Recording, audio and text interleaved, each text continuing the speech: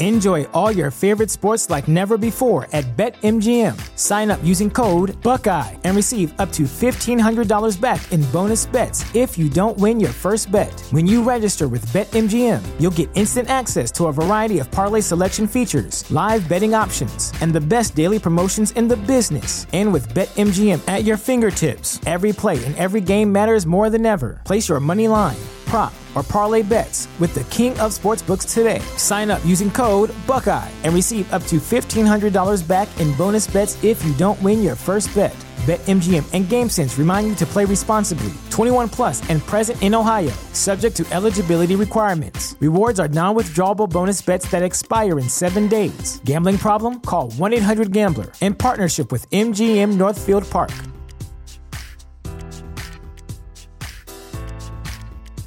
You know how to book flights and hotels. All you're missing is a tool to plan the travel experiences you'll have once you arrive. That's why you need Viator. Book guided tours, excursions, and more in one place. There are over 300,000 travel experiences to choose from, so you can find something for everyone. And Viator offers free cancellation and 24/7 customer support for worry-free travel. Download the Viator app now and use code Viator10 for 10% off your first booking in the app. Find travel experiences for you. Do more with Viator.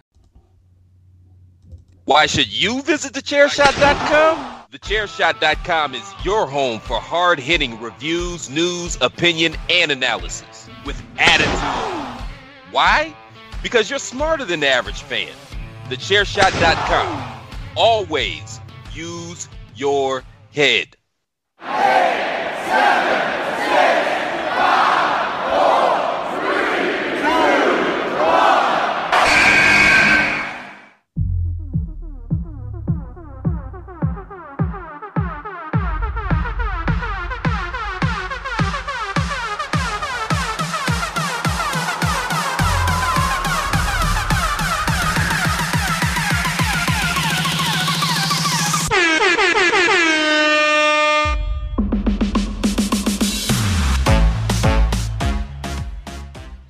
Hello and welcome to this edition of the Hashtag Miranda Show. That's what she says.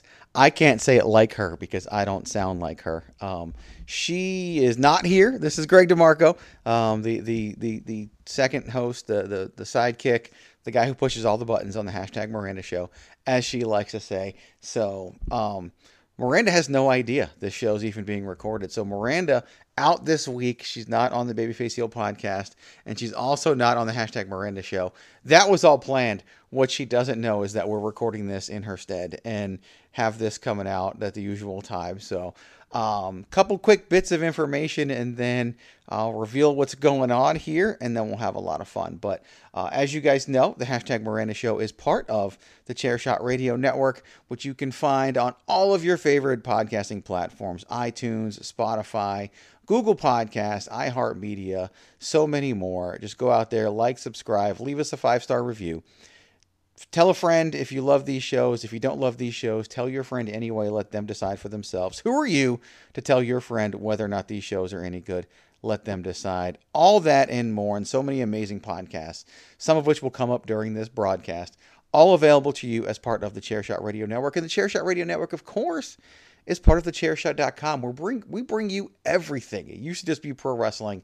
We've slowly dipped our toes into lots of other water and then kind of dove in head first with pop culture, with the NFL. It's sports, it's entertainment, it's sports entertainment. It is thechairshot.com.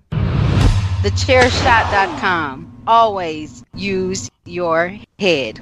Now, you can follow me on social media at ChairshotGreg. That's the best way to follow me on the Facebook, the Twitter, and the Instagram. And we have lots of fun over there. Different things in different places. So if you happen to follow me, especially on Instagram, where I like to post workout pictures and stuff like that, well, You're welcome. This is good. See, Miranda yells at me all the time for being too egotistical. Private conversations, you guys don't know these things, but she yells at me all the time for being too egotistical. And so now on her show, I'm going to be egotistical. But I've got a big surprise for you. I'm not doing this alone. This is a show that we talked about putting together, and I'm excited to do this, not by myself, but with somebody else. It was actually his idea. And so without further ado, let's go ahead and bring out here, just for you, the man who's really behind most of what we do on Chairshot Radio and Chairshot Radio Network and the current iteration of Chairshot Radio and so much more. Well, it's PC Tunney. You just made the list. Excellent. I love being on all sorts of lists. It's a pleasure to be here on the Hashtag Miranda Show. Hopefully next time it will be with Hashtag Miranda. Shout out to her on assignment. But this show finally has two hosts, both having Twitter, so that's excellent. That's the first time ever, actually. That's the first time ever happened. So I'm excited for that. I'm excited. I know. You're excited. Feel these nipples, or what is that? What does that sound like? Oh, that's excellent soundbite. DP has that, so you'll have to tune into DWI podcast this, next weekend, and we'll probably play that at some point. But the reason for this show today, like Greg mentioned, is Greg and I bounce ideas off each other all the time. We both try to put out a lot of content, and in doing so, you're always trying to find other avenues and ways of entertaining while getting your point across and getting to know your listenership better and letting your listenership get to know you better. So I threw out the idea of let's do a show where you and I talk about how we became wrestling fans, how we got into doing what we're doing with wrestling, why we do some of the things we do on our shows, and, how our minds work as we put out this wrestling content, you being podcasting and a lot of writing as well, basically overseeing the entire website, and then me just trying to do all these different podcasting shows, jumping in here or there and helping out wherever I can. So hopefully you folks will stick around and listen to the rest of this, because I can guarantee you there's some interesting stories and some interesting reasons behind some of the things that we do. What was your first thoughts when I brought that up to you, Greg? Because you seemed on board right away. I think your first reaction was, this is something that you and I should and could and will definitely do, something like that. Yeah, there's a couple things. It's number one. Everybody loves talking about themselves. So that was a thing. And that's always exciting when we get to talk about ourselves. But yeah, it's there are other people who host and produce and record podcasts for thechairshot.com, but I feel pretty confident in saying nobody has done it as much as you or I, probably as much as you. And that's it, and we think about it differently. Like, I think a lot of people hit record, do their thing, whatever, but I think you and I, like, we'll be driving in the car at some point. We're probably like, man, if I do this on the show, if I do this, like, those wheels are just always fucking going and always turning for us. And so I think that, and we're the ones who come up with, like, this show idea, that show idea, and that creative process, I think, is a little bit different for you and I. We don't limit ourselves to certain thoughts or certain anything. It's always kind of, in fact, people don't even know, like, the ideas we've had that haven't become shows yet or ever. Like, those are, out there. So or the show titles that haven't become show titles. Oh my God, I know. We'll get into that eventually. But I think that putting everything together and letting people kind of see that and hear that will be fun for most people. And it's the stories, and it's the two of us, so it's just going to be entertaining in general. So if you're not like, oh geez, I don't really want to hear, the VH1 behind the music version of what Greg and Tunney have to say, I largely believe, especially with podcasting, that the best podcast, the topics don't really mean a damn. It's the people and the conversations that you're having. So I think it'll be fun no matter what, and people will enjoy it. So yeah, the moment I saw that text, I was probably on the toilet, because we usually read text, and thought that it was just perfect, and was like, yeah, and excited that we're able to pull it together and do it, and excited that we're doing it in place of this week's Hashtag Miranda show. So congrats, Miranda. All this great creative output is coming on your show. I feel like this could be the best Hashtag Miranda show ever. I'm just messing, Miranda. I love you. We can't wait for you to come back. To your point, you brought up something before, is, you're driving in the car and you think of something. I don't know how many times I'm listening to music in the car, or while I'm cleaning or running or doing whatever, and I'm like, that's perfect for this show this week because of that topic, or that's perfect for a bit or a segment I want to do, right? So like Greg said, if you folks aren't sure whether or not you're going to enjoy this conversation, that's the kind of thing we're going to get into. We're going to start with how we became wrestling fans. I'm guessing it's very early age as well for Greg. I'm pretty sure it is. But we're going to be right back, because it wouldn't be Chairshot without the voice of Chairshot. We'll see you in 20 seconds. Why should you visit thechairshot.com? TheChairShot.com is your home for hard-hitting reviews, news, opinion, and analysis with attitude. Why? Because you're smarter than the average fan. TheChairShot.com. Always use your head. What's Platt always say? Viva la raza!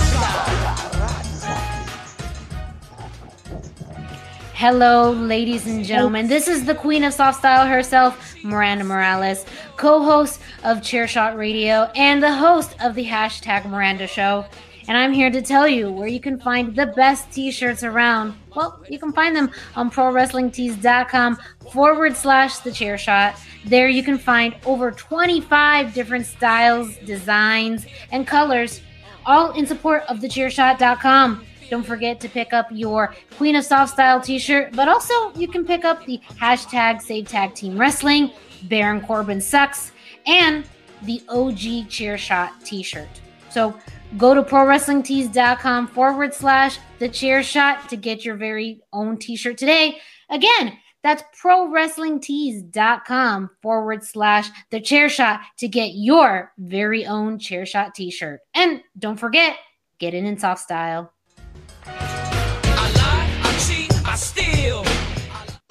Promotional consideration paid for by the following. Hey folks, PC Tony here. Thanks to our new partnership with Angry Lemonade, you can save 10% on physical products and digital commissions using the promo code ChairShot.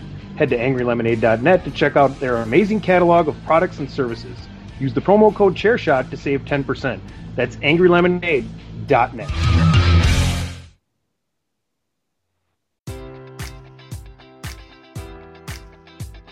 Enjoy all your favorite sports like never before at BetMGM. Sign up using code Buckeye and receive up to $1,500 back in bonus bets if you don't win your first bet. When you register with BetMGM, you'll get instant access to a variety of parlay selection features, live betting options, and the best daily promotions in the business. And with BetMGM at your fingertips, every play and every game matters more than ever. Place your money line, prop, or parlay bets with the king of sportsbooks today. Sign up using code Buckeye and receive up to $1,500 back in bonus bets if you don't win your first bet. BetMGM and GameSense remind you to play responsibly. 21 plus and present in Ohio, subject to eligibility requirements. Rewards are non-withdrawable bonus bets that expire in 7 days. Gambling problem? Call 1-800-GAMBLER. In partnership with MGM Northfield Park.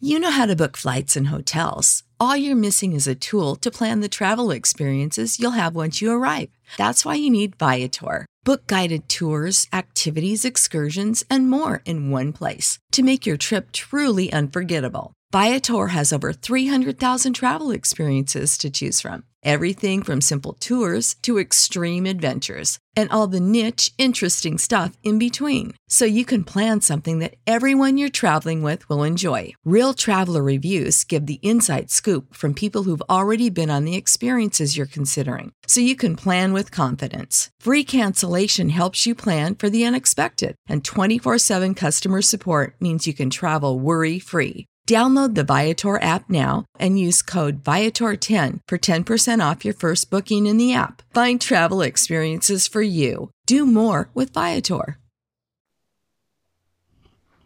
Yeah, now you can talk. Sorry. I decided to throw in some commercials on everybody. It's all good. We got to use the commercials. I was just going to say, as the one and only Christopher Platt would say, thechairshot.com, it's not just a website. It's a movement.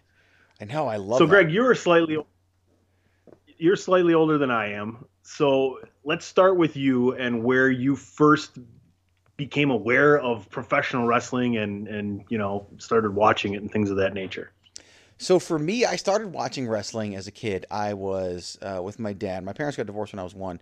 I have to go back and calculate, figure out my age. But basically, it was 1984, like late 84, because it was shortly before WrestleMania 1. And wrestling would be on the MSG network. I lived in New York, so everybody had the MSG network. And so you'd see the shows that they did at Madison Square Garden.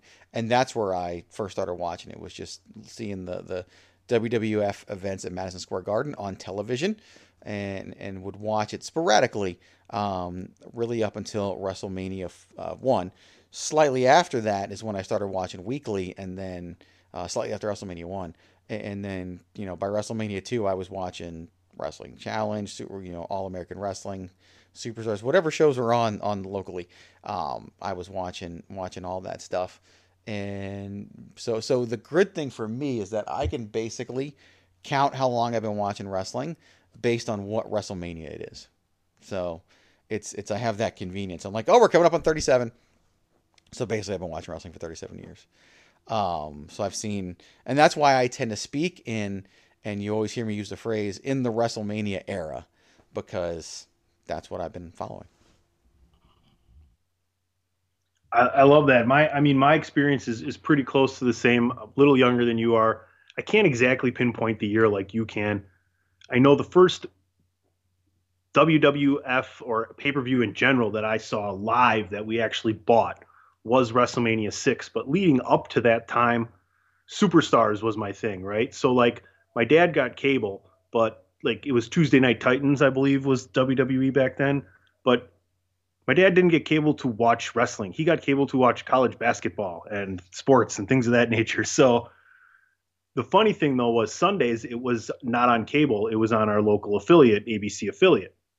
Now, church was at 8:30 and Superstars was on at 11.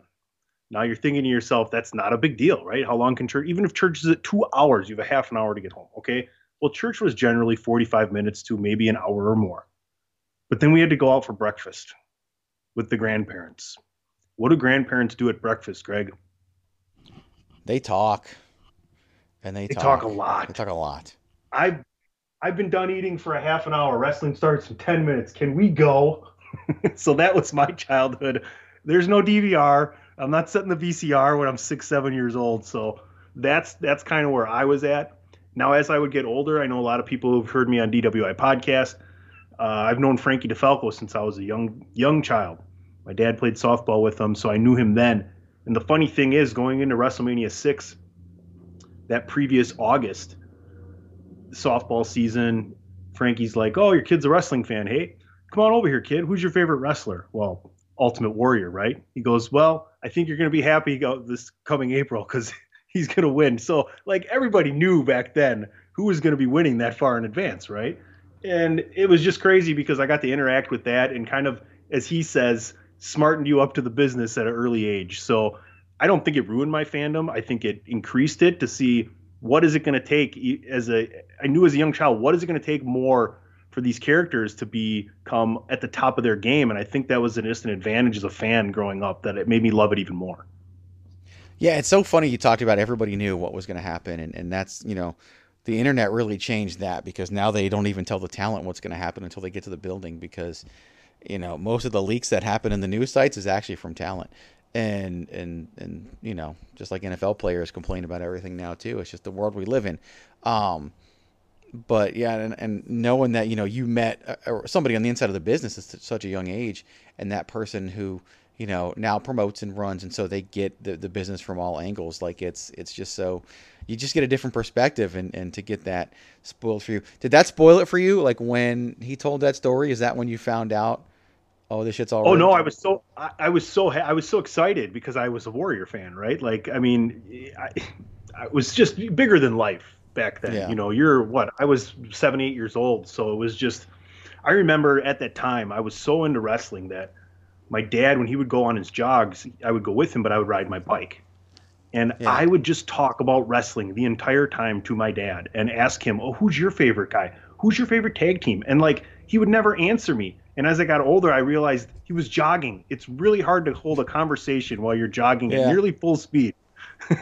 Especially with somebody else riding a bike and you try to keep up with them. Yeah. That's hilarious. But that's how I was too. As a kid, like I would always want to talk about wrestling and no one would ever want to talk about it with you. And then when you made a friend that was like, that loved wrestling, I mean, then you were just in forever. And that, was I just remember when you found a friend who liked wrestling that really liked it, then that was it for life pretty much. But, yeah, I remember when I don't remember, shortly after I started watching, all I know is the Hart Foundation was in a tag team match and they were, heels with Jimmy Hart as their manager and all that. And I was watching it and I was sitting in our house as a little kid and my sister's boyfriend was there and he basically was like, this is fake, right?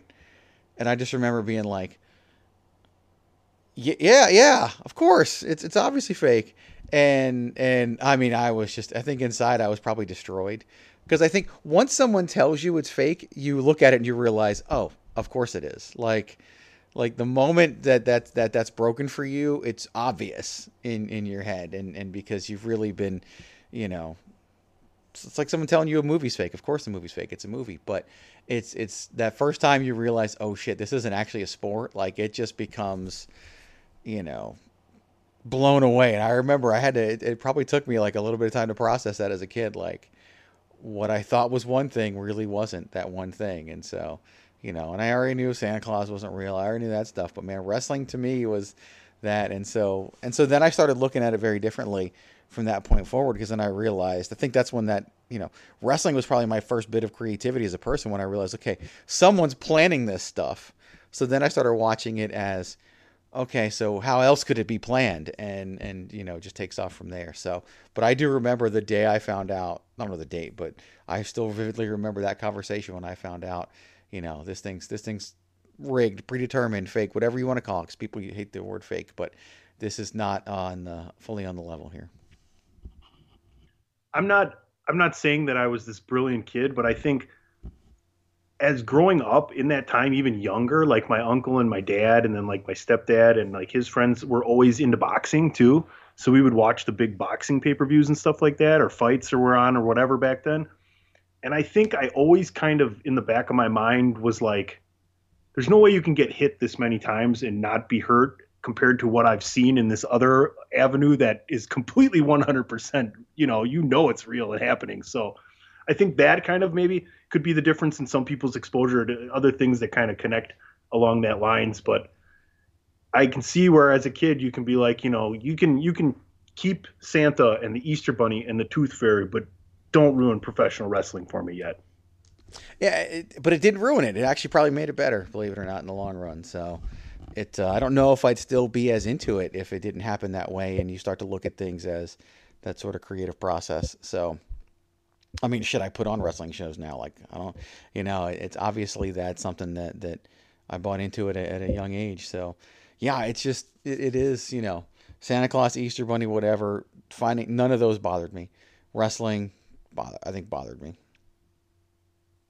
You talk about having friends and being able to talk wrestling with people. And I think as a little kid, my cousin would always get the pay-per-view. So I had someone like that, but no one really at school through grade school. I mean, here and there, someone would know who Hulk Hogan was or someone of that nature. But I meet DP my freshman year of high school, and we had another buddy of ours named John. I won't say his last name, but he got the pro wrestling torch. So you're talking 1995, 96, and wrestling is just about to explode. And I can't remember of any better time than being a fan, just getting into high school, just meeting friends that were into it as much as you were. And now I get to read this Pro Wrestling Torch every month or whatever to see what's going on with the rest of this stuff, to kind of open my mind up even more. And I think then by the end of high school, there's even going to be wrestling websites that I'm checking on there. But what were your kind of actions as far as, I know eventually you and Patrick would hit it off, but before that, you guys met in college, right? Patrick and I met in working at the University of Connecticut. So we were adults by the time that we met. Okay. But I want to go back to what you said, because I was in college when I really first got the internet. And so I plug in and everything, and Yahoo was very different. Yahoo was like what kind of came up by default. And it was all like this list format. It was nothing like it is today. And I remember going through and I found RSPW, which was Rec Sports Pro Wrestling, which was like recreation was a category, sports was a subcategory, and pro wrestling was a subcategory. And it was all message board. And people were talking about this stuff, and it was all this insider business. And I was like, what? Like, holy crap. And then I discovered what at the time was 411 Mania, but it was a GeoCities site. So anybody remembers GeoCities as a website provider, it was that. And that's where I started reading about it. And that's when I started hearing all the insider terms and terminology and followed on that regard, and then discovered more wrestling websites later. But that was kind of my first peek behind the curtain in that way. and it would get crazier when I actually started putting on events or being part of that. But that really was that for me. The story about Patrick. So I worked at the University of Connecticut. We worked in residence life and housing, basically people living in dorms. And I was brought in there. I was a mid-year hire, which is a big deal in that field, because you think of a school year, the middle of the year means somebody left in the middle of the year. They have a whole staff. They have all these students. Everything's in place, and it should run just like a school year in a school, right? August to May or whatever. And I was hired mid-year to replace somebody because I had finished up my graduate program early. None of that's important. So I get there, and for some reason, a couple months in, they put me on the search committee to hire more residence hall directors for the next year. So I'm on there, I'm just conducting interviews and whatever, and one of them was Patrick. And he was a late addition to the thing. He was a little slow in his process, he'll tell you that. And so over the summer is when we were interviewing him. He comes out, he gets interviewed. Nothing major there and all that, but he gets hired and he comes in, and the first thing we do when all the staff are together before training begins is like a mixer, right? You do this mixer, whatever. And he shows up and he's wearing a shirt that says up, up, down, down, left, right, BA start across the front of the shirt. And it says the code or know the code. And I was like, that's the Contra code. That's awesome. And he was like, and so we started talking. And I think I was the one who just randomly was like, do you like wrestling? Like little kids, right? Sitting there. And it's like, I do. And I used to watch it, and then nobody else would watch it. And so that was just born from there. And that was 16, 17 years ago. And we've been best friends ever since. And so now he realized he had somebody he could watch wrestling with, because he had largely gotten out of it because his fiance at the time, was now his wife, hated it. All his friends hated it. Like, he had nobody who was supporting this wrestling thing. Whereas my wife didn't like wrestling and tolerated it. But eventually, when Patrick came along, she realized she didn't have to worry about wrestling anymore. And so I think that was something that was good. She's never been to a wrestling event since then, except the ones that I've actually put on. And so Patrick and I started watching, and then we got into Ring of Honor and started, watching those videos and eventually going to Ring of Honor events. And it just kind of grew from there. And then when I moved, it became everything over the phone, and that'll get into the podcasting story later. But so it was just him wearing a Contra Code shirt is what really started a lot of this. Talk to me about the next step for you, which would have been, when did you start actually thinking, I love this so much, I want to get into helping these companies with their shows, and then going, hey, I can run my own show? When did all that start? So, when I moved from Connecticut back to Arizona, it was in 2006. I had done stand-up comedy and had done improv and all that. And so I had been in some really low-level, almost amateur-level forms of entertainment, right? But I knew that things were possible. That's really what all that taught me. I knew that things were possible. And so when I moved to Arizona, I was like, okay, I want to get involved. And so I hit up 2 wrestling promotions. Ironically enough, the first one was IZW, Impact Zone Wrestling, which is what I now promote myself. And they didn't respond. And then I hit up Rising Phoenix Wrestling, RPW. It was a new company. They'd only had 1 or 2 shows.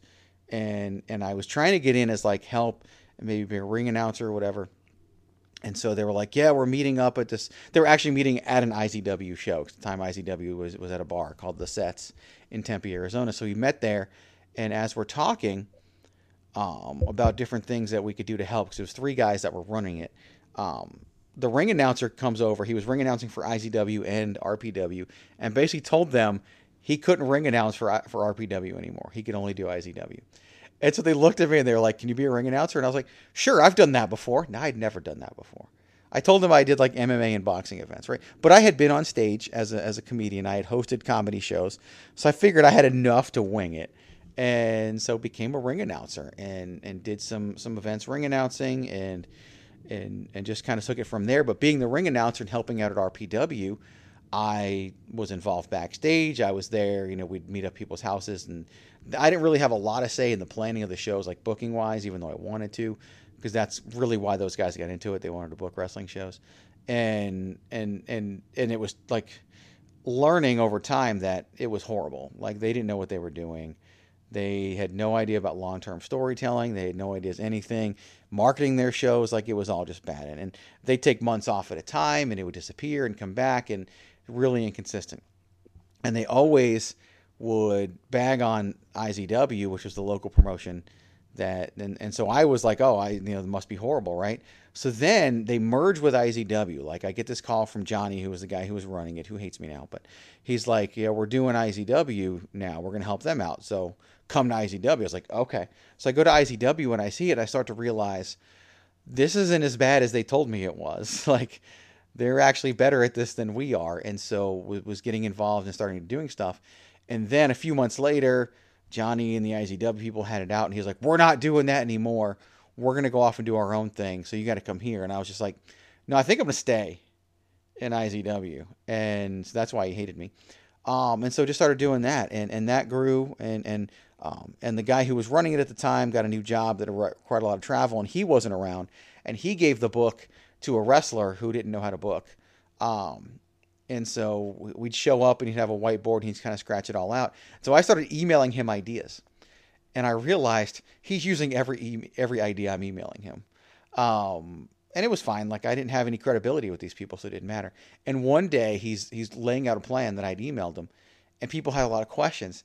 And finally he was like, it's Greg's idea, ask him. And so then me explaining the idea, that's the night it shifted. That's the night everybody was like, you're the guy we're coming to for these questions. You're the guy with the ideas. And so I was booking most of what we were doing until the bar that we ran in shut down and the company basically dissolved. And that was kind of it for that. But a really important piece of the story is towards the end of that, WrestleMania 26 was coming to town in Phoenix. And with WrestleMania 26 coming to town, that meant Ring of Honor would probably be coming to town too. And because Ring of Honor had been running WrestleMania weekend, going back to WrestleMania 20 was the first time they did that. And people were like, what can we do? How can we get involved? They use local wrestlers, this and that. And so same wrestler who was booking, and I took over for him, who I became really close with, and I'm still close with now, was like, you should reach out to them and see if you can help. And he was doing it to try to get in, right? I was going to be like the end point. And so I emailed the president of Ring of Honor, Kerry Silkin. It was October, the October before WrestleMania 26. And I was just like, normally you guys have your show announced by now. Do you need help? I know of venues, I know of this, I know of that. And the next day I get an email from Sid Ike. Sid was the executive vice president. And in it, like, he had the whole email chain. So Kerry Silkin had forwarded Sid Ike the email, and in it says, it's worth a shot because we have nothing out there right now. And so Sid reaches out to me, and he's like, can we talk? And so I talked to him on the phone. I do some research. I locate a facility, Phoenix College. It's a community college, but it has a full basketball gym where they could run the events. And he's like, I'm going to fly out there. Can you take off on Monday? And so I pick him up at the airport, actually at his hotel, and we go to breakfast. And I remember he buys me breakfast, and I still remember the conversation clear as day. Like, talk about an eye-opening experience. Now I'm sitting across from the vice president of, at the time, the third largest wrestling promotion in the world. And he's like, first of all, he was like, he's asking me about my family, whatever. And he goes, so you're really just a normal person? I was like, yeah, I'm really, why? He was like, normally whenever anybody hits us up wanting to help, they're a geek and they can't help us and they can't do anything. He was like, but you like have a real job in business and this and that. I was like, yeah. And he was like, wow. And so he's buying me breakfast, and we go and we tour the facility. We tour all of that, and it's dirt cheap. Like, he was like, how can I lock this in now? Like, they were going to provide us with a building, chairs, security, like everything but a ring. And he was just like, and we need 2 events, this day, that, and that. He gave him a check right then and there, and it was super cheap, and he was so excited. And then we were driving around, and so it was time to go to lunch. And this is a funny story that some people know, some people don't. But he was like, I've heard about the strip clubs in Arizona. Did any of those serve lunch? So I took the vice president of Ring of Honor at the time to a strip club to have lunch and enjoy the company and did all that. And then he was like, he decided he was going to get an earlier flight home, and because everything was already in line. And he, right then and there, he asked me, would you want to come work for us if that was a possibility? And, you'd have to move to Bristol, Pennsylvania, and this and that. And I was just like, I'm not moving my family. I'm not doing this. It's like the wrestling world is so, even hearing him, the stories he was telling, I was just like, there's no way. And so it's like, I don't think I would be. And do you think if you were single at the time, 100%, right? I probably would have gone to Bristol the next day. Like, I probably would have been like, yes. But you know, at the time you've got a wife and kids and it's just nothing that, you know, you can't just uproot like that for something that's so risky. And sure. And so that, which is funny because a year later it was sold and a lot of people were out of jobs. So when Sinclair bought it, so you know, I probably would have been one of them. Part of me wishes I'd had, you know, obviously, but it's because it's exciting. But yeah, that's, and I learned, I remember sitting there at the breakfast table talking to him about the Young Bucks.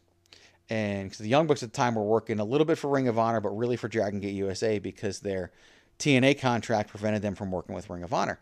And telling him about how when we were running RPW shows, the Young Bucks drove out from California, and no one knew who they were at the time. They were Slick Nick and Mr. 450 is who the Young Bucks were. That was their names. They weren't even Nick and Matt Jackson yet. And they drove out all the way from California and then in the locker room demanded double their pay. The Young Bucks did. And they were always dicks, the Young Bucks were. And so I've always hated the Young Bucks for this reason. And I told him that story and he said they were like that until they went to Japan. And when they went to Japan, they got straightened out, basically. And so then they were much easier to deal with. And that was the last time we used the Young Bucks. They you know, worked the show. I think they got paid the original rate. I don't know. And we never used the Young Bucks again. And they were never heard from again. Yeah. And who knows whatever happened with those, which is funny too, because one of the, because at the time it was only 4 of us running it because one guy bowed out, another guy jumped in.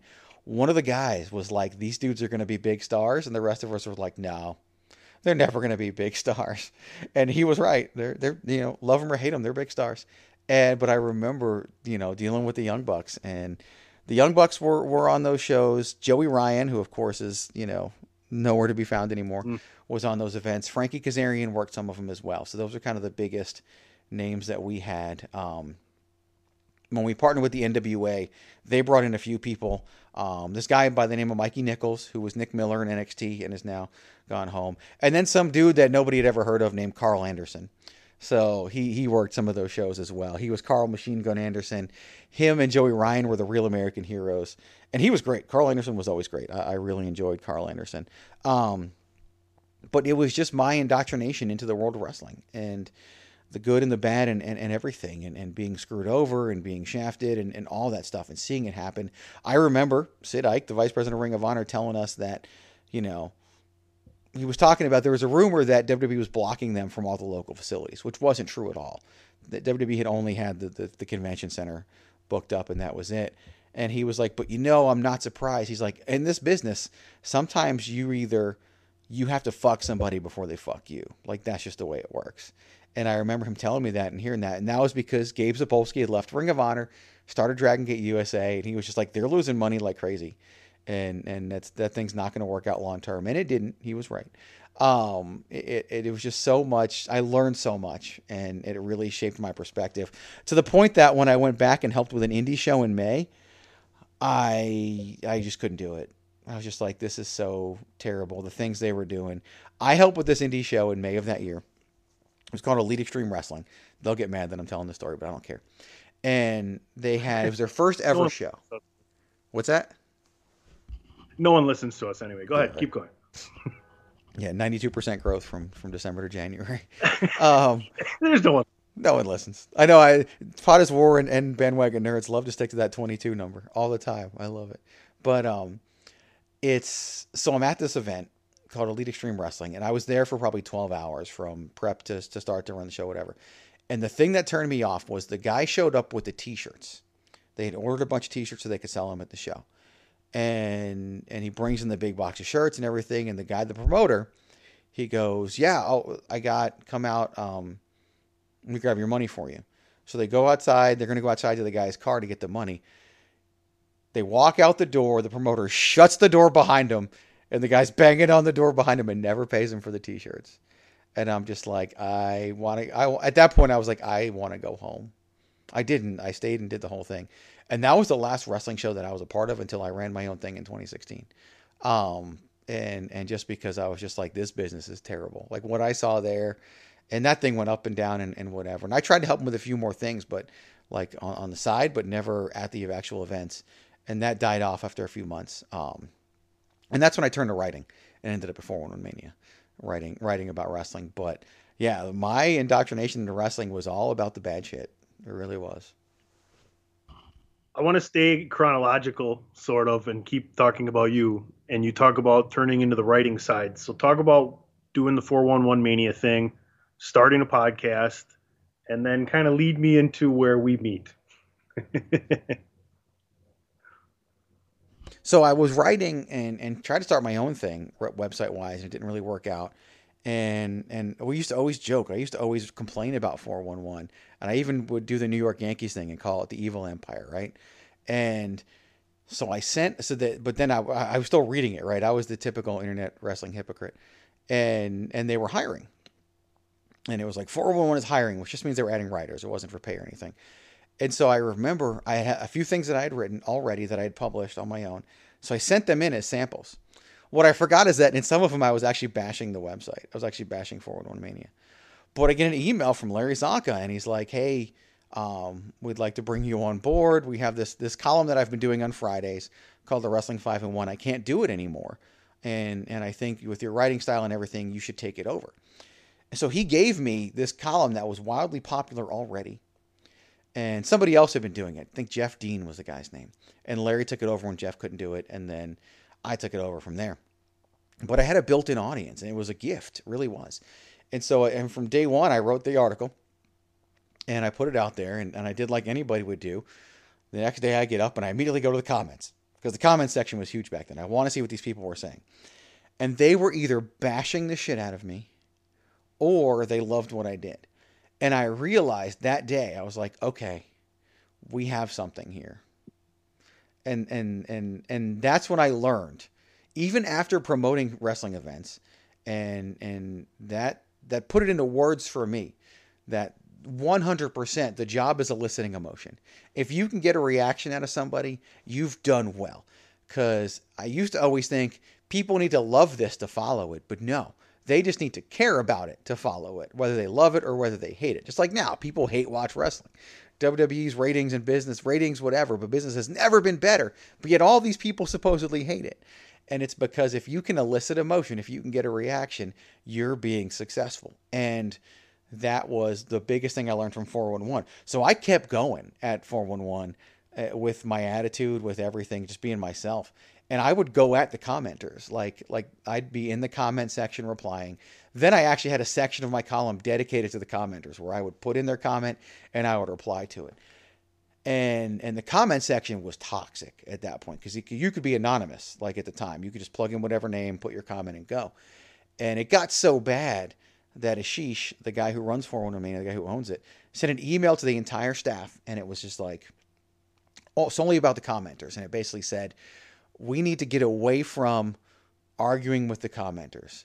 He's like, what we're doing, the commenters are toxic, they're taking over, it's distracting people, whatever. He literally says in his email, unless you're Greg DeMarco, don't talk to the commenters. Because my article was doing huge numbers. And it wasn't, like, I think some of the writers were emailing him complaining about the commenters. Whereas I was basically like, bring that shit on. Bring it fucking on. Let's go. And so that was all of there. I eventually got a gig at Geek Bleacher Report writing about wrestling, which I did for exposure. There was no money. And that pissed off 411 Mania because I didn't tell them. And I got this nasty email from Larry about it. And the problem is I got this bug in my head that I could do it better than you, right? And I could do this better than you. Now, along the way, I appeared on the 411 with Wrestling Podcast, 411 on Wrestling Podcast, which is important, with Larry Zonka and Steve Cook. You know Steve Cook, obviously, and you know who Larry is, too. And I appeared on there, and I discovered they were using Blog Talk Radio. It was the phone platform, and I was on their show. And I remember thinking, again, the egotistical jerk that I am, I could do this. I could probably do this better than these guys. And so I researched Blog Talk Radio, and it was like, oh, you can record, you can upload sound bites, whatever. So I told Patrick, I was like, look, you and I will sit on the phone for an hour and talk about wrestling. Let's just do it through Blog Talk Radio and turn it into a podcast. And Patrick, being Patrick, does what he always does. just goes along with whatever I say. He's like, okay. And so we do like one practice. Yeah, K, right? And we do like one practice thing, and then we go live, and it was horrible. And that whole thing was born. It was myself, and it was Patrick O'Dowd who loved to say K. Awesome! I came to Okay. There's a price to pay. Time for you to get down on your knees. I came to Okay. And so that's what started the podcasting part of it. And that's, you know, and the only reason it was called the Greg DeMarco Show is because I didn't have another name. And that was supposed to be a working title. And because I didn't want to name it after myself, I wanted wrestling in there somewhere. But it just grew from that, and then eventually starting my own thing, and I had multiple different websites, and nothing ever clicked. And then, you know, I eventually, I think Dave was the first person that I somehow got linked up with. David Ungar with Attitude of Aggression, as at the time it was Yes Wrestling, and I was trying to build some other podcasts together because I thought there were strength in numbers. And I'm pretty sure it was Dave who was like, somehow got me linked with, I don't know if it was you were on with them or what, but that's how I ended up finding out about you guys. Yeah, so that was interesting times. I guess I'll go back a little bit. Yeah, go because back. I think we were doing our show for a little while. I had always been intrigued with sports talk radio. I've been enthralled with sports my entire life, watching it, listening to people talk about it. Like and to this day, I love watching Get Up on ESPN and First Take, where people don't enjoy Stephen A. Smith to a certain point. It's like you try and go out 5 days a week and make television interesting for people without really taking sides, right? So you kind of have to learn things from that. So I was always intrigued with giving my opinion, and we would have these grandiose conversations about stuff like you said. You and Patrick talk on the phone for an hour. We'd be at the bar for 4 hours every week on a Friday night, me and Satchel McFlippins and DP and the General, and we'd talk about anything and everything. So I think it was Satchel McFlippin's wedding rehearsal dinner. Me and him and the General and DP and Mike Mann and others are there. And Satch and the General weren't really big wrestling fans. They knew of it, but Mike Mann and myself and DP, like, you know, as big of wrestling fans as you can be, along with Greg and Patrick. And I said, why don't we start doing like a book club thing where once a month we'll go by somebody's house and review a pay-per-view. So we did one a month for an entire year, right? And like you said, it was horrible. Like, it sounded like, hey, I got to make sure I get all my shit in here. You know, like it's just brutal. And then the things I would write down to say were just ridiculous. I would have to thoroughly cringe myself into like positive space to continue to listen to some of those episodes. But that's how you grow. Right. And it's always funny to me as I talk to other podcasters and things of that nature. Some people still listen to their shows. Some people never listen to their shows. I can tell you, I listened to my stuff for about 30-ish episodes and was like, okay, this is not helping. The only advice I can give to people is listen to stuff you're not sure about. If you want to listen to how you interact with somebody in an interview, great. If you want to listen to yourself, how you transition, great. If you're trying to stop saying but great. Go back and listen to all that stuff. Work on your timing and things of that nature. But don't listen to your whole show, you know? And I always went along the lines of, if I can entertain myself, I can entertain somebody else, right? Pop yourself. You take that whole, at times, wrestling persona thing where you crank yourself up to 100 instead of your normal 10 on a daily basis. But DP and I kept going, and I wanted to do more with it, right? And I hadn't talked to Frankie DeFalco maybe 2 or 3 times in 20-some years, right? I'd seen him at a wrestling show, or me and my dad caught up with him at a softball tournament that he was checking out. Lo and behold, DP and I are doing this podcast. We're just starting out, and who do I see at the grocery store? Frankie DeFalco. Haven't seen him in years. Hey, Frank, how you doing? Great to see you. Oh, hey, how's your dad? You know, I'm not PC Tunney to him. So, you know, what's going on? How you been? You look good. You know, I'm like, oh, you still doing the wrestling show? Yeah, come on out and see me. So we came out, talked to him, stayed after the show.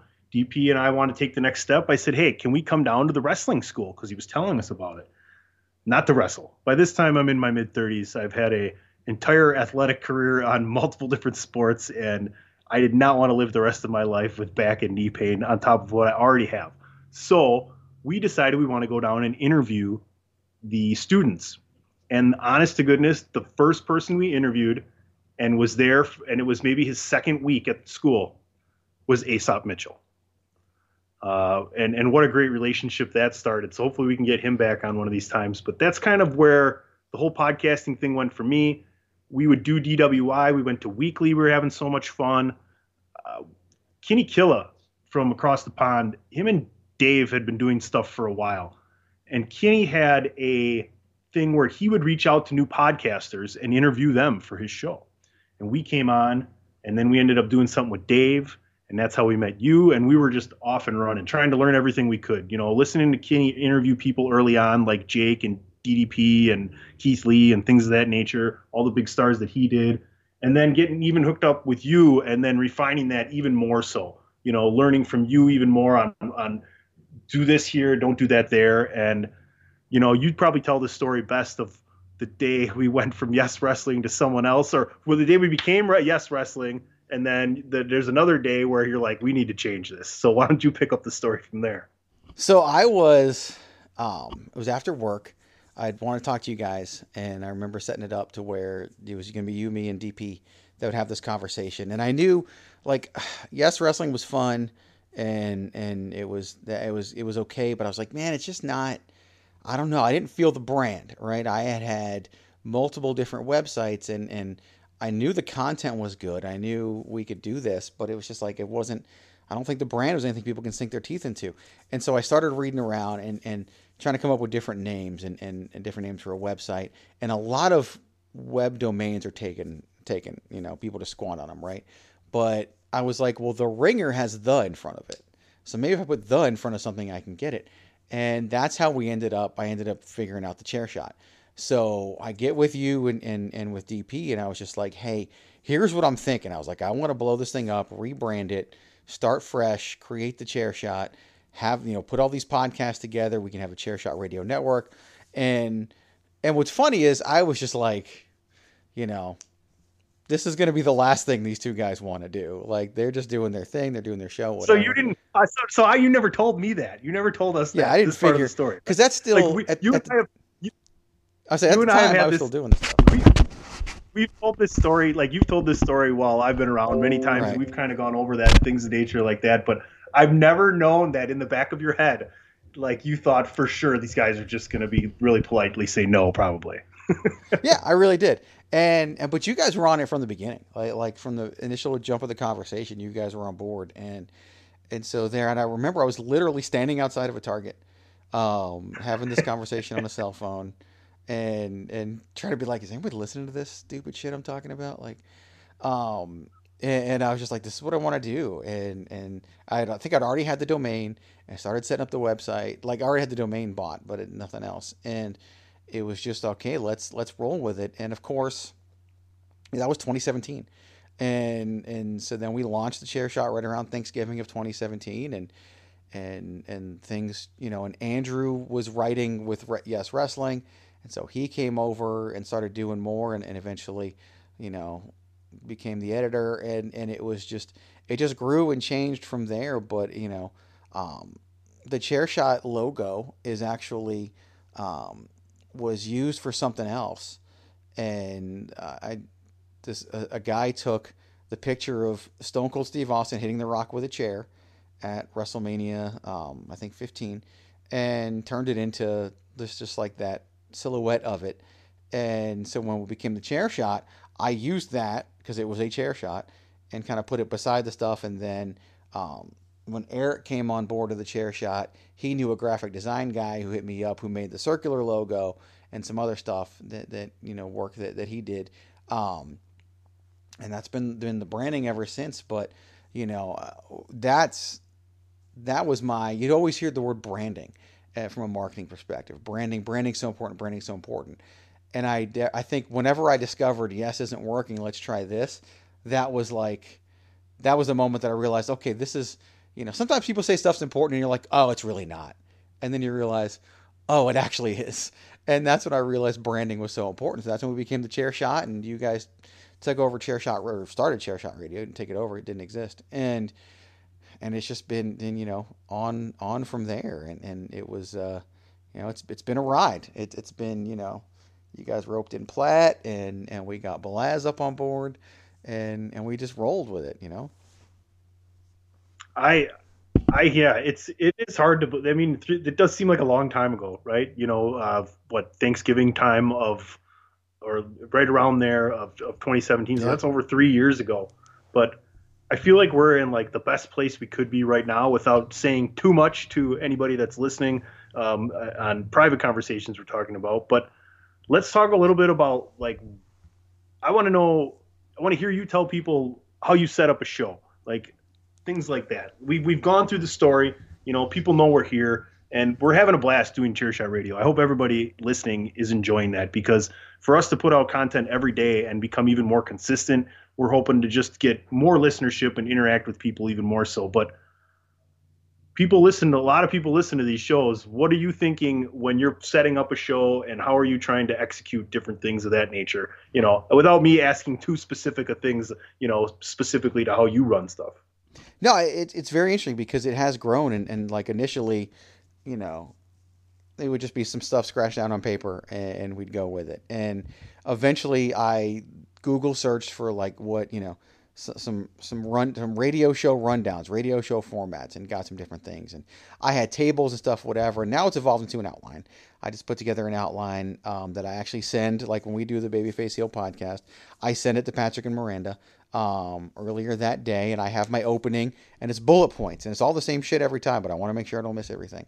And then I have, Miranda's going to sell t-shirts, and then and if there's a sale, I put that in there, and then commercial break number 1. And then like this week's topic was Alexa Bliss changing characters. And what I actually do now is I actually write the intro to the topic word for word. And so I actually script it, I should say.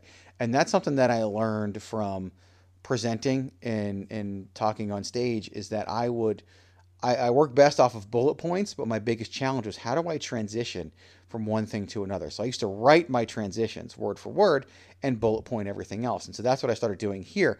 And I found out that it's always gone best when I write it out, and then we start the discussion. And it helps them too. It helps them prepare. And so I write out my transitions from one thing to another and just follow that outline. And I look at time. So, sometimes when, I remember back in the days of the Greg DeMarco show, we would do a WrestleMania preview, and we'd have like 6 people on, and this show would be like 3 hours long. And I was just like, dude, that's horrible. And you remember when you did the 100th DWI, I was just like, just put me in the beginning of it, please. And I remember, but to my credit though, that wasn't everybody at once. That was a collection. Yeah, you guys, that's even more work. Oh my goodness. But yeah, we would do everybody at once, because I had gone on shows like WrestleMania previews. I went on one time that had 12 people on it, and it was like 30 minutes between me speaking. And I'm sitting in a parking lot about to go watch WrestleMania because it was live with a friend of mine, and like I need to go inside. Like the show is going to begin. We're still talking about it. So timing is a big thing for me. So I really got down to that one big topic, one smaller topic, and then like whatever the closing in, which now is the 3-minute warning. And that's what we've done. And now we do the one big topic. We evaluate one wrestler, should they be a babyface or a heel, and then we do the 3-minute warning, which is a shorter topic. And now the shows are under an hour each time, and we've really got it down to that good thing. But it's evolved. I mean, I've been doing this for almost 10 years. And so I've learned by sucking and screwing things up and messing up and doing all of that. And so that's what's been mine. But I use Word documents, and I send it to Patrick and Miranda via email, or like this week with Miranda not being on, Derek Montilla is going to be back. Which is a funny aside, because Derek has always filled in for Patrick and always claimed he's going to steal Patrick's job. Patrick and Derek have never been on air together. So that's going to be hilarious this coming Wednesday. But that's literally been how we've grown and changed. And of course, trying to get Patrick more involved over the years and do all of that. Of course, now he has his own show and his own article and everything, but it's literally, it's just how can I be organized, feel like that I can do my best work and put out the best product. And I know you organize things. You've got the you told me earlier, just to hold back the curtain, you're going on notebook number 8. And so, tell people, and there's no one right way to do it. That's the thing. Like, you do it differently than me, and I wouldn't tell you to change it, because that's the whole thing with the chair shot. Like, initially I used to want things to be streamlined and similar, but I realized it's just better to let people do their own thing. And that's a big reason why people come out, is because they want that creative outlet. But you do it differently. How do you do it? Yeah. So, I mean, we're talking full, 80 sheet college rule notebooks that I like to work old school on. I don't like pencils. I use a pen.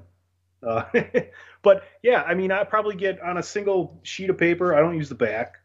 I use that for different things, different notes, but I'll probably get 4 or 5 shows on a sheet. So that's literally a thing. When you hear me say on the DWI podcast, the Big Show sheet, that's literally a sheet of paper with what's happening on the show. Now, very general topics I write out. And then I try to communicate through text message. I mean, you're executive producer, co-creator, Pod is War, very much involved with the show and on the stream that we basically Wednesday morning, we record Wednesday night, Wednesday morning. Hey, it's Wednesday. What are we talking about today? Someone will throw out topics. And by the time we get there, 10, 12 minute meeting before the show, everybody knows what's going on. DWI is different in that sense that I'm running that whole show, like I'm transitioning here and there without a structure for the most point, just kind of seeing how long the conversation's going to go, but they generally know what we're going to do. And the structure there is easier because you're going to get trivia. You're going to get a last call. I like to build things into a show much like a morning show would. You're going to use up so much time. You need to have different things to go to and lean on. But at the same time, I'm always challenging myself. And this sounds so cliche. I'm always challenging myself and the other people I work with. Hey, come up with something different for next week. Even if you think it's going to suck, try it. It might be the best thing that ever sucked. And it's hilarious, So you never know without trying. Experimentation and trying to do something different, but staying within a familiar structure has always worked for me. Where you like to write out the beginning of stuff, me, I love to go off the cuff, right? I mean, so I'm always just kind of letting things come up into my head. I know I come up with all these alliteration things at times too. And like Greg says, that part of it doesn't just happen for me. For me, I generally start sitting down, getting my computer open about 45 minutes before a show, and I'll just start thinking of things and trying to be funny and crazy and cool. And, when you were a kid, you wanted to be a professional wrestler. I'm sure you looked in the mirror and said, Ultimate Warrior, if you win that belt, I'm going to kick your ass, So you just kind of got to draw off of that thing and the person that you want to be and put it out there for people and have fun. To me, having fun is the most important thing. Because like you said, we spend a lot of time on this and it means a lot to us. But if we're not having fun, what's the point, And that's why it's good to kind of take a break sometimes. But man, I'll tell you, if you want to get listeners in, consistency is king. That's for sure. It is. It really is. It's funny because you talk about that, you meet for 10 or 12 minutes before a show or whatever. And we don't really do that. We're on, you're here. Okay, let's just go ahead and start. Sometimes I start recording and they don't know it and get the tail end of the conversation. It's a very DP move. I learned it very from cold you guys. open DP move. I learned it from you guys where I just, you cut in and they're laughing and joking about something. And then all of a sudden I was like, yeah, well, everybody knows that now because we're recording, and I press the button to start the show and start to, play the opening sound. But it's interesting because that's how, my show works with the hashtag Miranda Show. Sometimes when we're texting, because she's grown into being, my other best friend, we'll text and she'll be like, I'm thinking about doing this for the show. I'm thinking about doing this. Or I don't know until right beforehand. Like sometimes on my show, I'm like, Miranda, you'll hear it. I'll be like, Miranda, tell everybody, including me, what we're going to be talking about on the hashtag Miranda Show that week. I do that when I don't know what the topic is. And she laughs. And then she's like, yeah, I'm thinking about doing this. And we do it. And I can tell like she's learned how to format and structure a show based off of the rundowns and everything else. And I know I've never seen a Bandwagon Nerds rundown, but I bet I know what it looks like because I bet it looks a lot like well mine. Done. Patrick is excellent. He gets that out ahead of time. And the nice thing about Bandwagon Nerds is a lot of times there's an article or especially with previews in the entertainment side, a trailer, right? How easy is it to prepare for a show when you can read an article in 3 minutes and watch 2 trailers in 5 minutes and you have an hour worth of content to talk about, and all you had to do was take less than 10 minutes to watch something and read a few paragraphs. I mean, those guys have done an excellent job. I told them before, I mean, I try to sit in the back in that show and not try to be as much talkative unless we're talking about the first opening thing. But at the same time, if I'm not doing nothing on Sundays, I want to sit down and listen to it because I don't have time to listen to it any other time during the week. So I literally am their live studio audience. That's how much I like that show. No, it is. It's great. Like the two of the things that I'm most proud of on the podcasting side, I have nothing to do with. It's Pod is War and it's Bandwagon Nerds. Well, you have a lot of both of them though. Yeah. I mean, I'm really proud of the Hashtag Miranda show. We were sitting at the Royal Rumble when I was just like, hey, you want your own show? And we just kind of developed it like while watching the Royal Rumble in 2019. But it was Pod is War and Bandwagon Nerds.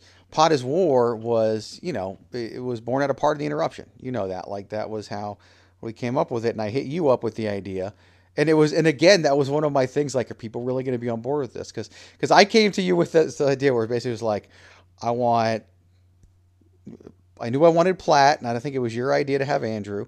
And I was like, and I want you to record it. I want you to do all the work, and I don't want to do any of it. Well, you knew at the time we knew what we had with Platt, and I try to. I hate talking about my friend as far as being a commodity in the podcasting industry, but that's what he is, and I hope he takes that as a compliment. And I'm sure he would. But you knew that you had to put somebody on the other side of his personality that meshed with him, and I think at the time you knew that I would make sure it didn't get out of hand and would actually get recorded and posted. Yes, because I knew Platt, couldn't just do all that on his own because he goes off.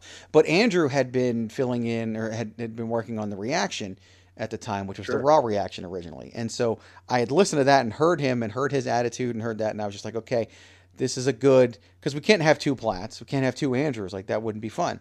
But I was like, okay, these two guys could work well together. And so it really fell into place with those guys. And I remember, and to Platt's credit, he's his own biggest critic. Like, he hates almost everything he does, and I'm just like, that was phenomenal. Like, why do you hate it? And Pod is War just took off from there, and it's had a couple different iterations. But since the last comeback, which is she's almost 2 years ago now, it's just been like, it's perfect. I just love listening to it. And Bandwagon Nerds, that was actually, I think that was part of it was like Rick throwing stuff out there and recording, and I remember talking to Patrick and being like, you could have your own thing, and he was like, if we did this, like, I remember he did the same thing I did.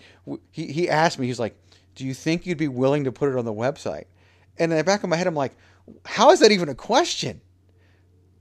What's the fucking point if we're not going to? Right? I was like, of course I'd be willing to put it on the website. And we had done some non-wrestling things at that point, but yeah, and I remember listening to the first Bandwagon Nerds, and originally it was called Bandwagon Nerds because Rick was the bandwagoner and Dave and Patrick were the nerds, and that didn't work out, and it kind of became what it is now. But I remember after listening a few times, I remember telling Patrick, listen, because it wasn't as organized at first. Like if you go back and listen to the original ones, and I remember telling Patrick, if this is going to work, I need this to be your thing. Like there was a lot of, Greg said this, Greg said this, Greg said this, and I was just like, that you have you know what to do. You've been doing this for 10 years. You know what to do.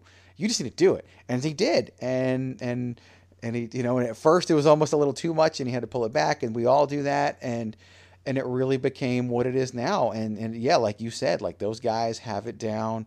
They do an excellent job, and I can literally listen as a fan, and that's what I'm so proud of is the fact that, and I'm proud of Patrick because it's way out of his comfort zone. I pull him way out of his comfort zone all the time, now with the nerd review every week, all that stuff. But it's just listening to it. Sometimes it hits me. I was just like, man, this is why you do this. This is why this is why I work so hard at this, is so my best friend can, my two best friends have their own shows and they love them and they put so much thought and effort and energy into them. It's like, how could I never, if I never did anything and never had time to do any of this stuff anymore, I'd still make sure those two shows happened for that reason, because they, and even Pod is War as well, because you greenlight things and you just, when you're the executive producer, when you're the person, even you with Bandwagon Nerds, it holds a different place for you. It holds a different place in your heart. It holds a different source of pride because you're not really the reason it's successful, but you want it to be, and that's just totally different feeling. Yeah, and it's funny because a lot of the things in our lives do run along parallel planes. You consider what Patrick has become, and then you look at DP, starting with them on Bandwagon Nerds, having a lot of things change in his life, be it job and family health and things of that nature, having to pull back a little bit, but then taking the time during the week and creating another show on the entertainment side in A Winner Is You. And, this might become a infomercial for the Chairshot Radio Network, but it's crazy because, we have so many people that are intelligent as far as sports go. Myself and Ray and Chris try to do a great job there. You're going to look for even more things next year. Steve Cook is going to be even bigger involved. That guy is brilliant when it comes to sports. Check out everything that he really does. Is. But, I just love the new tag. You always use your head, but sports entertainment, I think we're only hitting the very tip of the iceberg, to use another cliche here. I think people should really continue to enjoy everything we're doing. Absolutely. It's grown so much and with Cook I met because of 411 Mania, and Cook and I, and Cook will admit it, like we didn't always get along because he was there before me, and I came in and basically the equivalent of the wrestling equivalent of strapping the rocket to somebody, because I was having at it with the listeners and my numbers were skyrocketing, and I started a podcast or whatever, and I think Cook was like, okay, this sucks. Here I've been with Larry the whole time, but then Cook and I got along, and for a while I wouldn't let Cook come on my shows and stuff like that, and then we made up and all that. Now he's part of the Chair Shot and a big part of all that, and he's been really busy outside of with work and all that. But it's just, and with sports, like it's just, he's such a big sports nut and has a great sports mind, and he knows how to communicate it, and it's good. Yeah, I want to personally, I would like to thank you for bringing him into our fantasy football league. I just wanted to thank you for that. Yeah, because he kicked your ass. Oh yeah, congrats, Steve. Congrats. He did. No, but that's the thing. He's great at fantasy. He's good at all that stuff, and he just needs a platform. And he's been at this thing for longer than any of us, and he's so talented, and he does such a great job. And to have him on board, for a long time, Steve's thing was like, my guys are you and Larry, and I remember, Larry Zonka, of course, passed away last year, and with all the craziness of 2020, one of them was Larry Zonka, and I found out from Steve Cook. I woke up one morning and had a text from Steve Cook, and it just says, so Larry died. And I was just like, what? And so we're going back and forth. He told me how he found out, and I reached out to Ashish and 411, and Tony Acero's become a huge part of that, filling in for Larry. But it's just, it really is a community. It really is all of that. And Steve has been a huge part of that. He just needs the right platform and the right people to push and market, because that's not what he's good at. But he's great at creating and putting out that content. You with, sports, and you talked about sports entertainment, and Chairshot Radio and all that. Like, what a lot of people don't maybe not understand, maybe they can if they're smart, they can figure it out if they're savvy. You have come up with, I'm changing topics, the creativity level that you exude is huge, and it's been nuts. Like, all the stuff that we've come up with and the things that we want to do, like a game show and like these other things. And I never forget about that stuff. It's, people need to know, like, Tony creatively is probably the most creative person we have here. Like, I remember when you messaged me and you were like, I want to do Chairshot Radio. I want to bring it back, and here's my vision for it. And I've learned to say yes as often as possible. It's when people want to do things. And I was just like, I want to get in it. I'll do these 2 nights and figure out schedule-wise. And since day one, since the first one, and listening to all of them, I mean, it's just, it was your passion project from the beginning. But, I mean, everybody's bought into it. Everybody enjoys it. The shows do well. They're a lot of fun to put together. Sometimes I record them in my car. Sometimes I record them on the microphone. It just depends on the situation. But it just gives people a different look, a different insight. And with Pot is War and with 3-Man Weave, like you talked about earlier, and now trying to put together some NFL stuff, it's just, I'm sometimes floored. Like, when you step back and realize we put all this stuff together, like, it's just crazy to think about what it is and where it is and what it, could still become. I I'll begin to wrap this show up. I've had a blast. This is exactly what I wanted to talk about, and I think people are really going to enjoy listening to this. Thanks for Miranda for having me on the show. By the way, I did want to ask. Before you do that, before you wrap it up, I just couple things. Yeah. Number one, because we have to squeeze all these commercials. Well, I was going to give you the last word. Oh no, and I want to have that. This is different than that, but I want to make sure that we have an opportunity to play the commercials where we need to play them as well. So, quickly, this is the hashtag Miranda Show. And I just want to know, she's not here, but yeah, she likes to chime in at times. Miranda, how are you doing? I'm doing fantastic, man. How are you, Greg? I mean, I'm doing fantastic as well. Tony, you doing fantastic? Fantastic. If I was George...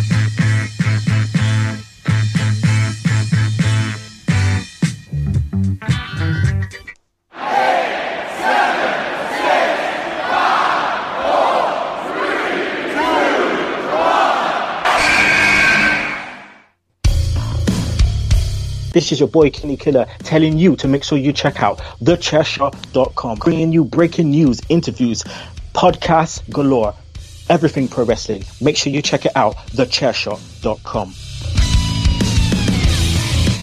Aw, Puddin'.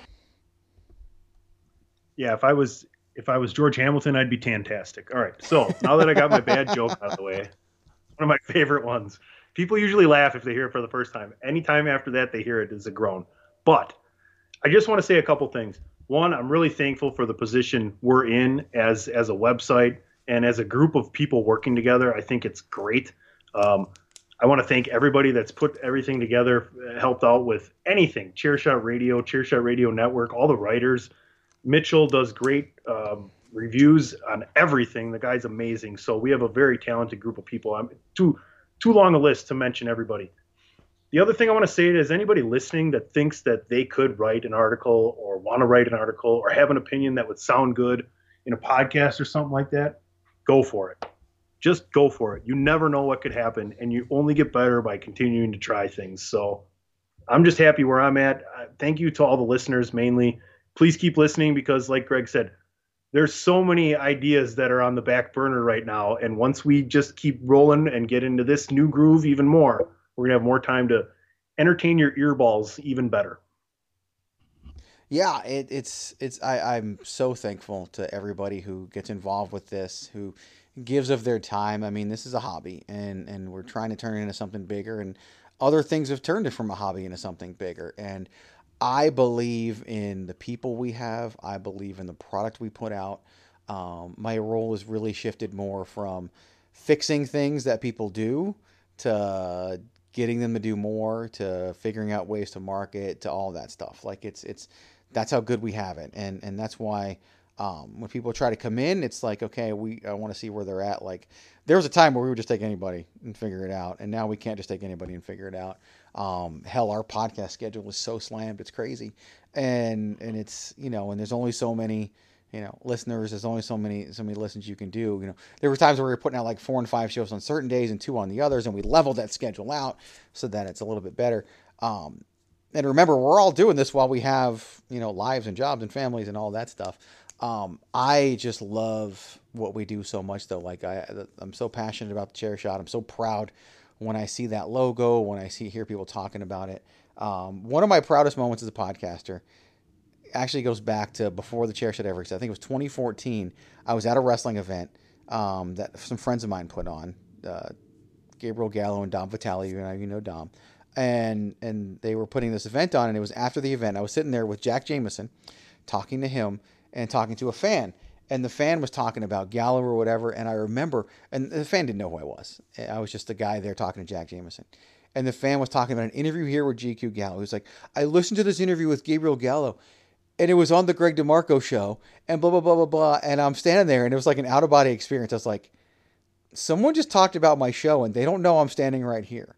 Like, if I wasn't here, this conversation would still take place. And Jack Jameson, the pro wrestler, was like, this is Greg DeMarco. And I'm just like, no, I should be touting you. You should not be touting me. And it was just, and I remember I immediately called Patrick. I was just like, you'll never believe what just happened. And that was like, just to have that experience. But now, if I see someone talk about the chair shot, I remember sometime last year, somebody posted a picture and they were wearing their chair shot t-shirt. Like, my dream is to still see like somebody wearing a chair shot t-shirt on television. That hasn't happened yet. And just the way that people have bought into the brand. I mean, Miranda flaunts that thing everywhere. Like, if she goes to an event, she's wearing chair shot stuff. Like, it's just insane what people are doing and how they've bought into this little engine that could, still is a little engine that could. And you talked about Mitchell. Like, Mitchell came on board back in the ProWrestling.biz days and just, just loves doing this and is so good at it. And if you haven't ever read one of Stephen Mitchell's recap and results reports, do so, because they're written, it's like 50% kayfabe, 50% not. So he tells you the story and he does it like, what's going to happen next? We'll find out. But then he's also like, my God, that sucked. Like, it's really like, he definitely, he has both sides to it. And I don't think anybody else does that. And when we went to the He Wrestling News fiasco, they wanted Mitchell so bad. And when it fell apart, Mitchell was like, I'm not going there. But it was, he's just so great and so fantastic. And we're so lucky to have Mitchell, just like we're lucky to have Cook and Andrew and Platt and you, like kind of the OGs since this thing started. Almost everybody who was here at the beginning is still here. Ones that jumped on board, then jumped off. And some have gone on other things and some just don't do it anymore. And it's been, it's been a great ride, but I am so appreciative of everybody who contributes, everybody who listens, everybody who retweets, who shares things, who tells someone to listen. People have sent writers our way. People have sent podcasters our way. And it's I can't thank people enough, because that's what keeps it going. Like, I can't take that time off, can't take a day off from this or whatever, because you'd let down this whole group of people and don't want to do that. It's because of everything that we've put together and what we've been able to do with this brand. And it goes back to that conversation in November of 2017, where we said, I think the only thing missing is a brand. And this is the brand I want to do. And after 5 other brands, a brand finally stuck. And you always hear that, Michael Jordan got cut from his freshman basketball team. And you hear stories about, before starting, Amazon, Jeff Bezos had all these other failures. And you hear rich people and these famous people and successful people, and they can tell you all the stuff they failed at. And we don't know those things because we only see the successes. And there are so many things that had to go wrong before the chair shot could go right, that it's now I view it as it's this child that's grown up and now it's a toddler, and it is just an amazing thing to see. And I can't thank people enough for being a part of it and wanting it to grow, wanting it to succeed, and just not bailing on it. I can't imagine not doing it at this point. I really can't. Yeah, I completely agree. You couldn't have said it better. So people just expect to continue to see even more, and we'll even surprise those expectations too. We always have. We always have. So awesome. Well, this has been the hashtag Miranda Show. Thanks for listening, everybody. Thanks for listening to this edition of the hashtag Miranda Show. You can follow Miranda Morales on Instagram at the hashtag Miranda. She is not on Twitter. She can't get on Twitter because then she can no longer be the Twitterless heroine. She barely has time for Facebook, but she's also at the hashtag Miranda there. Of course, you can follow myself at Chairshot Greg on all those forms of social media.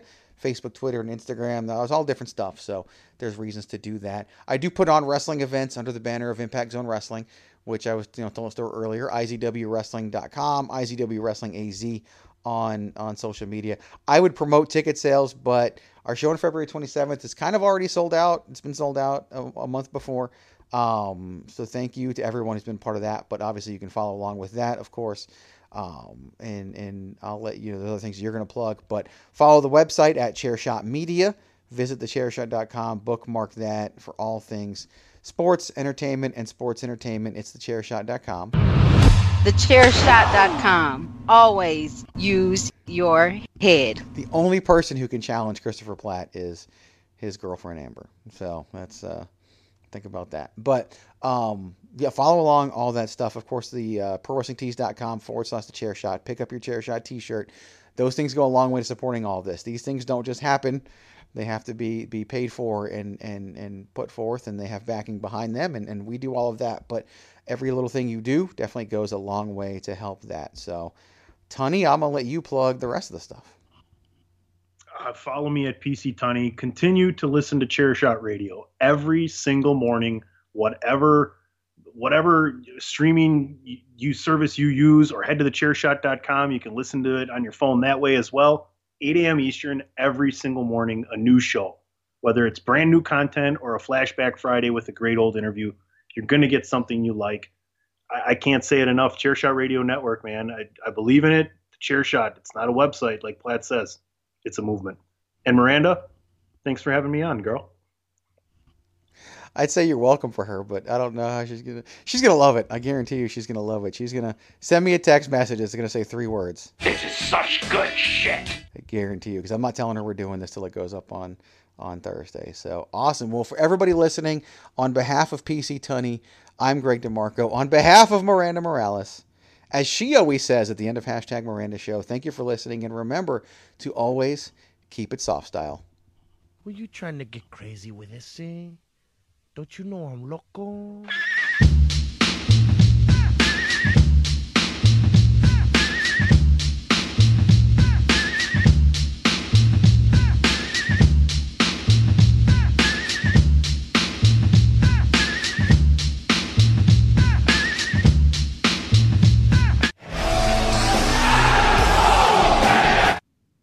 Here comes the big dog.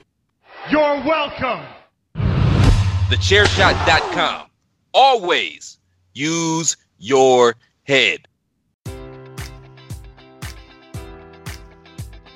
Enjoy all your favorite sports like never before at BetMGM. Sign up using code Buckeye and receive up to $1,500 back in bonus bets if you don't win your first bet. When you register with BetMGM, you'll get instant access to a variety of parlay selection features, live betting options, and the best daily promotions in the business. And with BetMGM at your fingertips, every play and every game matters more than ever. Place your money line, prop, or parlay bets with the king of sportsbooks today. Sign up using code Buckeye and receive up to $1,500 back in bonus bets if you don't win your first bet.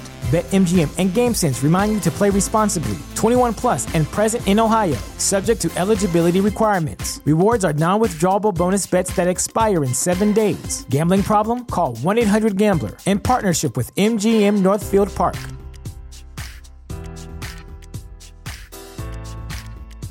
Support for this podcast and the following message come from Corient. Corient provides wealth management services centered around you. They focus on exceeding your expectations and simplifying your life. Corient has been helping high achievers just like you enjoy their lives more fully, preserve their wealth, and provide for the people, causes, and communities they care about. As one of the largest integrated fee-only registered investment advisors in the U.S., Corient has deeply experienced teams in 23 strategic locations. Corient has extensive knowledge spanning the full spectrum of planning, investing, lending, and money management disciplines. Leverage Corient's exclusive network of experts to craft custom solutions designed to help you reach your financial goals, no matter how complex they may be. Real wealth requires real solutions. For more information, connect with a wealth advisor today at Corient.com. That's Corient.com. Corient.com.